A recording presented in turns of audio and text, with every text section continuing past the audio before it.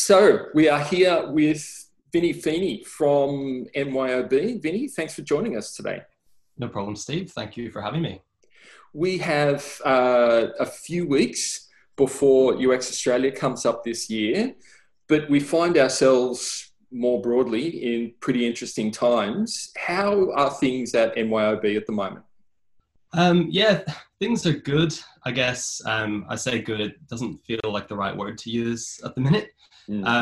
In terms of the adjustment to working remotely, I think it's been something that we've handled pretty well. I think that we're lucky, the kind of company that we are, that we're kind of set up to, take our equipment home, and everyone's kind of had experience working maybe 1 day or 2 days a week from home before. But I think it's a very different context when you go to everybody remote all the time, and then you add in that there's a global pandemic going on and the effect that that has on people's mental health as well. Yeah. So I think we're certainly coping with it, and I think we're getting through it. But I don't think that it's an ideal situation. That's for sure. No, not by a long stretch. How have you found your relationship with senior management? We've seen elsewhere that that's can be a harder adjustment for people to make, particularly in the executive ranks, but also how that then filters through to the rest of the organisation. Yeah, it's been a really interesting one for us because we've actually underwent a lot of change in the last kind of 6 to 12 months. Okay. So we were previously a publicly listed company. We're now privately owned. We've had a change of CEO, which has also then led to a restructure and a change in the way that we work. So when you try to go through all that in a normal circumstance, it's hard anyway. It's already a lot of change. So that's certainly been really interesting. I guess it's kind of thrown up this interesting situation too, though, where I guess everyone's encouraged to be working more remotely. And even in terms of the executive level, like there's been a lot of kind of outwards communications to the rest of the company, certainly by video. We've gotten, it's funny, like using Microsoft Teams is a tool that if you had told me about a year ago, I wouldn't have been too excited about, but it's been unbelievable the rapid pace with which they're releasing new features and kind of improving that. Yeah, okay. So that kind of combined with Zoom and whatever it is we're using, I feel like I actually feel like we've been getting a lot of communication that perhaps even in the office, you don't necessarily see these people day to day. So it's been kind of interesting that it's almost something that we've seen in a positive sense, that there has been a lot of communication from that level, I guess, about what's going on. Yeah, that's great. And how has that, I mean, trying to deal with a restructure, as you say, at the best of times is difficult. It's uncertain at the best of times. It's disruptive at the best of times. Yeah. I almost wonder whether, because stuff is up in the air anyway, whether that might have made it in some ways a little bit easier. It's just like, everything's up in the air anyway, so why not restructure my job? Why not? Yeah, that's interesting. I definitely think so.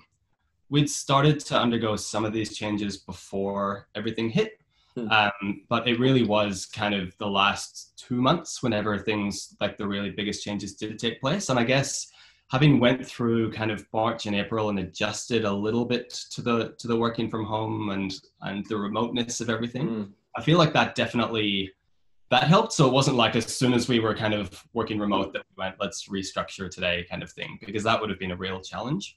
And I think one of the things that I found as well is I almost find it like you miss those interactions in the office where you walk past somebody and, just have a quick 5 minutes chat. Yeah. But I find like having to book all these meetings with people and be a little bit more formal about having their time, I actually think it's made it much easier to grab a hold of people that maybe in the past I wouldn't have booked a meeting with or grabbed a hold of. Yep. Just because I know, well, this is the only way I can talk to that person. So I'm actually going to go out of my way and kind of book some time in their calendars and perhaps have a conversation that in the office I might have avoided, or maybe just had a quick 5-minute chat in the office. Whereas now we actually get to sit one-on-one and have a 45-minute chat. Yeah. So I think in some ways it's changed my behavior slightly in the way that I would interact with different people. So I guess I've seen that as a positive thing from it for sure. Yeah, that's great. And the team must be appreciating that extra level of one-on-one engagement that not that we, and I've found the same to an extent where, like I make a point each day at 12:30, I jump on Zoom. Yeah. Now I'm on my own, like 3 or 4 days a week, I'm on my own, and it's in the company calendar as Steve's lunchtime can. Yeah. And every now and again, someone will drop in and we'll have a chat. And we'll have a chat like quite literally over lunch. And that's just a nice replication of some of that interaction that we otherwise get in the studio when I'll be sitting, because we have a nice big communal lunch table at the studio, and it's nice when just a couple of people will sit down and have that chat. So that's been nice to replicate that.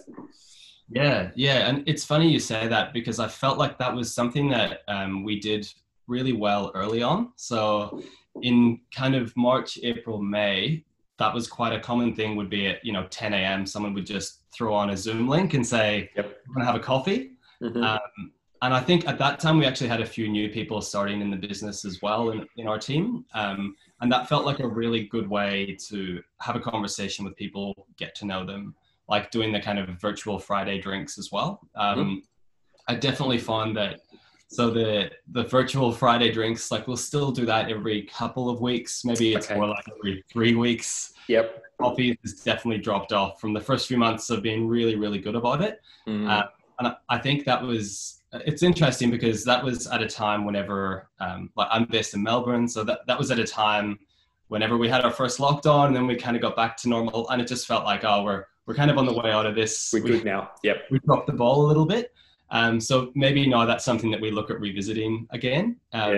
We also did a couple of weeks ago, we did like a 3-day design offsite for the product design team. Yep. So we did like 5 hours a day for 3 days with Zoom meetings, basically. But we found that was really, really good way to kind of recharge the team and get everybody talking to each other. And obviously you can't do that every month. But we found it as a really kind of good reset, having maybe, lost some of that we get in the office every day. Yeah, nice. Now, in your presentation to UX Australia, your title is the accidental business person. How is that playing out in your role within the company? Like, what have you fallen into that's different for you? I think I've probably just really changed my idea of what it means to be a designer, and more specifically a product designer. Yep. I think for me, the reason that I got into what I'm doing, like a lot of people, I very much stumbled into a career in UX design with no formal training in design. Yep. And kind of getting into it because I liked technology, and I really liked writing a bit of code and actually designing things, and realizing that, I can just design the thing. I don't actually have to code it as well. Like, that's a job.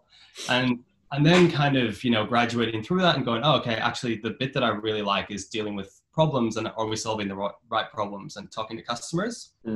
But I guess a few years ago, my lens on that was very much like, that's what I did. Like, I was the guy who was battling for the customer. And while absolutely that's part of my role and part of my responsibility, it's kind of realizing that, like, that is completely useless if you can't communicate with the people in your business and actually connect that to making money for your business, right? Because ultimately, if your business isn't making money, then you don't exist to serve your customers. Yeah. So I think for me, it was really a change in terms of what value do I actually offer as a designer, and how do I actually position the work that I do, and how do I connect it to what the company is doing? Yeah. So I think that was it was a gradual process of looking at what's happening internally, also looking at who are the people that are given the power by the company, who are the people making the decisions, and why are those decisions being made. And it's interesting when you start to look at the background of those people and look at the kind of things that they're thinking about. It really makes me change my approach to the work that I'm doing and think about things in a slightly different manner. So very much a gradual change I've found. Yeah. One of the things I always find fascinating looking at companies is who their heroes are, who their stars are. You talk about, being in a position to make money for the organization. And certainly, like in some organizations and some that I've worked in, the sales team are the absolute heroes. If someone in sales wants something, they get it. Nobody else is allowed to argue or question. Doesn't matter how daft it might be, but you can't argue with salespeople because they're our breadbasket, right? And I've obviously in the technology space, that's more. And I've worked in web agencies as well, and the development team is more where the money comes from. And in ad agencies, it's the creative director.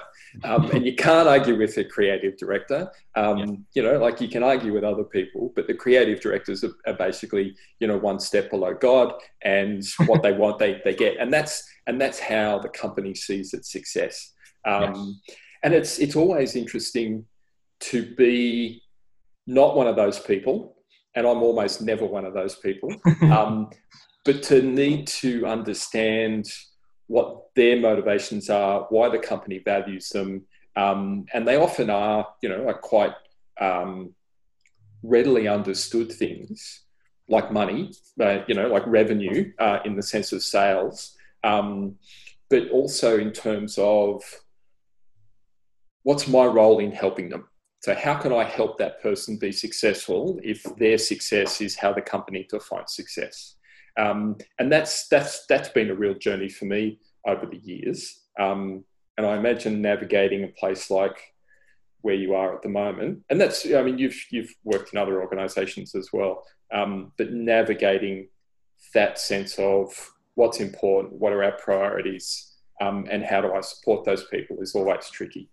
Yeah, absolutely. And it's funny you say that. Like, I can totally relate to that. And I think, as soon as you start to talk about those things, I'm thinking, yeah, I know who the people, like I certainly have a mental model of who I think the people that are the most important in the organization are. And to be honest, that changes as well. Yep. It's a big organization depending on what you're working on at a particular time. I've also worked in startups before, and where it's completely different ball game, and whereas maybe in a larger organization it's a particular department. I know working in a startup where it's like the CEO and everything is the CEO's vision. Yeah, okay. And you're executing on their vision, and basically they're the one person that all of your work kind of has to go to. And certainly then working similarly in smaller kind of digital agencies where it's a little bit different, I guess, working on a product as well. We are continuously working on the same product with quite a large customer base, because then you start, like, our customers are obviously the most important thing to us. Yep. But it's a really interesting and diverse customer base that we have as well, and trying to build a solution that makes 500,000 businesses across Australia and New Zealand happy is challenging to do that as well. So yeah, and not only happy but actually functional. I mean, your product sits at a pretty fundamental level for your customers. If it's not working properly or it's not working, then there's an awful lot that stops happening inside those companies. Oh, like absolutely. Like if somebody can't pay their staff, for example, that's a pretty problematic thing. And things like, the experience of going through something like customer support becomes, we can do everything that we want in the product, but if somebody can't pay their staff at the right time, that's a really, really important moment, and it's a really damaging moment from our point of view as well. Yeah. And in a lot of, certainly in some organizations, when staff get paid is actually part of their enterprise bargaining agreement. It causes significant industrial relations problems if pay doesn't go through. Staff, under those agreements tend not to be forgiving of management, which is how they see it when those things don't go through. And you can understand that, but everyone's going to come back to you. Why can't I do this? That's it. That's it. And then there's even so obviously there's like the legal implications of getting something wrong in the software. Yep. Obviously, we have very close relationships with organizations like the ATO. Yeah, I bet. And often, you know, the ATO are learning things all the time as well, and they're kind of modernizing their processes. Mm-hmm. And this bit of kind of back and forth between everybody really to try to build this new technology, which really hadn't existed before. So definitely there's a lot at stake, that's for sure. Yes. Well, look, to use a topical example, we've seen in the Australian media, at least over the last 12 or 18 months, a number of organisations get into real trouble because they've been underpaying their staff. And they've blamed that underpayment on the complexity of the industrial relations and the award structures. But in most cases, that will come down to a failure of their systems.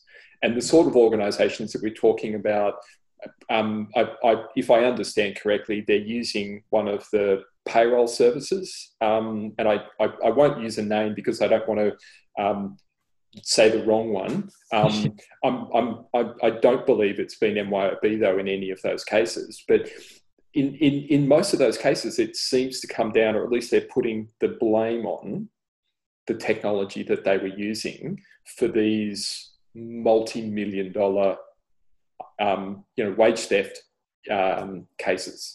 Yeah. So like it has some really serious implications when it comes back to it.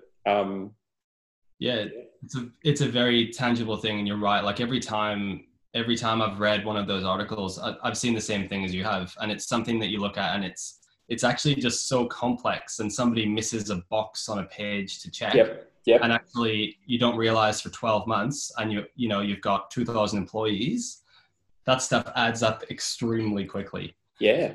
So it does really, and also these things are changing all the time. So in terms of like the legislation around pay, I mean, I'm not super close to it because I haven't worked on it directly, but I've got a lot of colleagues who work on the New Zealand payroll side of things. Okay. I know that that's a job in itself. New Zealand payroll is just unbelievably complex in terms of the laws behind it. So to try to build software to be relatively simple whenever the actual legislation is so complex is a really unique challenge. Yeah.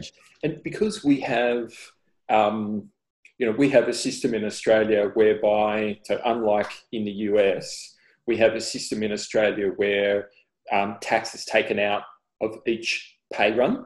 So every time I get paid, I need to take out the right amount of tax, which means the onus is on the business to get it right. If you do get it wrong, then as you say, like it actually becomes a real problem very, very quickly for everybody. So it's also like I find it like coming back to that question around the heroes in the organisation and where organisations. So like what we've just been talking about is where risk resides, and in an organisation like yours, you need to ensure that the rules are correct. So you need to understand that you're delivering a good experience, that the flows are there, that people are able to deliver on specific activities. You need to understand your customer base. Like that level of understanding, you mentioned 500,000 businesses. You must have like a lovely research practice going on. That you get to draw on.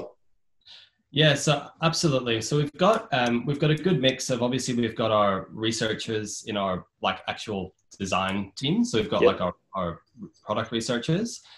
All of our designers are consistent. So we've got a relatively big design team who are all consistently talking to customers as well. And great. We've got actually a research coordinator who's somebody that can actually help us reach out to our clients. So while we've got a lot of clients, there's also a lot of times of the year where it's really hard to talk to people because they're so busy with doing particular things. So think about BAS every quarter, for example. There's also this like the end of financial year is basically a no-go zone as well. But we've also got a lot of experts throughout the business who are experts in small and medium business. So they've been using our software for 20 years. They're actually still using the software and still have clients. Mm-hmm. And sometimes they're the best, and qualified accountants as well, and qualified bookkeepers. Yeah. So sometimes those are the best people to go to just go and, you know, kind of say, hey, we've got this issue. We really need your help. And while, you know, I can go and talk to 100 clients this year and get lots of insights from them, I'm not the one at the end of the day who's responsible for doing those books. Like I don't do that myself. Yes. And therefore I shouldn't be relying on, you know, I shouldn't be assuming that, I know the customer pretty well. I should be going and asking that expert to lend a hand. So I think, yes, we've got a really good mature research practice in terms of we don't release features without doing proper discovery and talking to customers. Yeah. But at the same time, we've got that help of the subject matter experts and the people who are doing this every day to really kind of make sure that we're not, while we know that we know our customers well and we know our software well, we don't want to be just making assumptions all the time. Yeah. It's a hugely beneficial approach to take. And it's good to see that you've got that one sort of firmly embedded in your design practice. Binny, that's all we have time for today. I'm really looking forward to hearing more about your journey when we see you in late August. Thank you very much for your time today, and we really appreciate it. Yeah, great. Thanks very much for having me. Appreciate it, Steve. See ya. Thank you.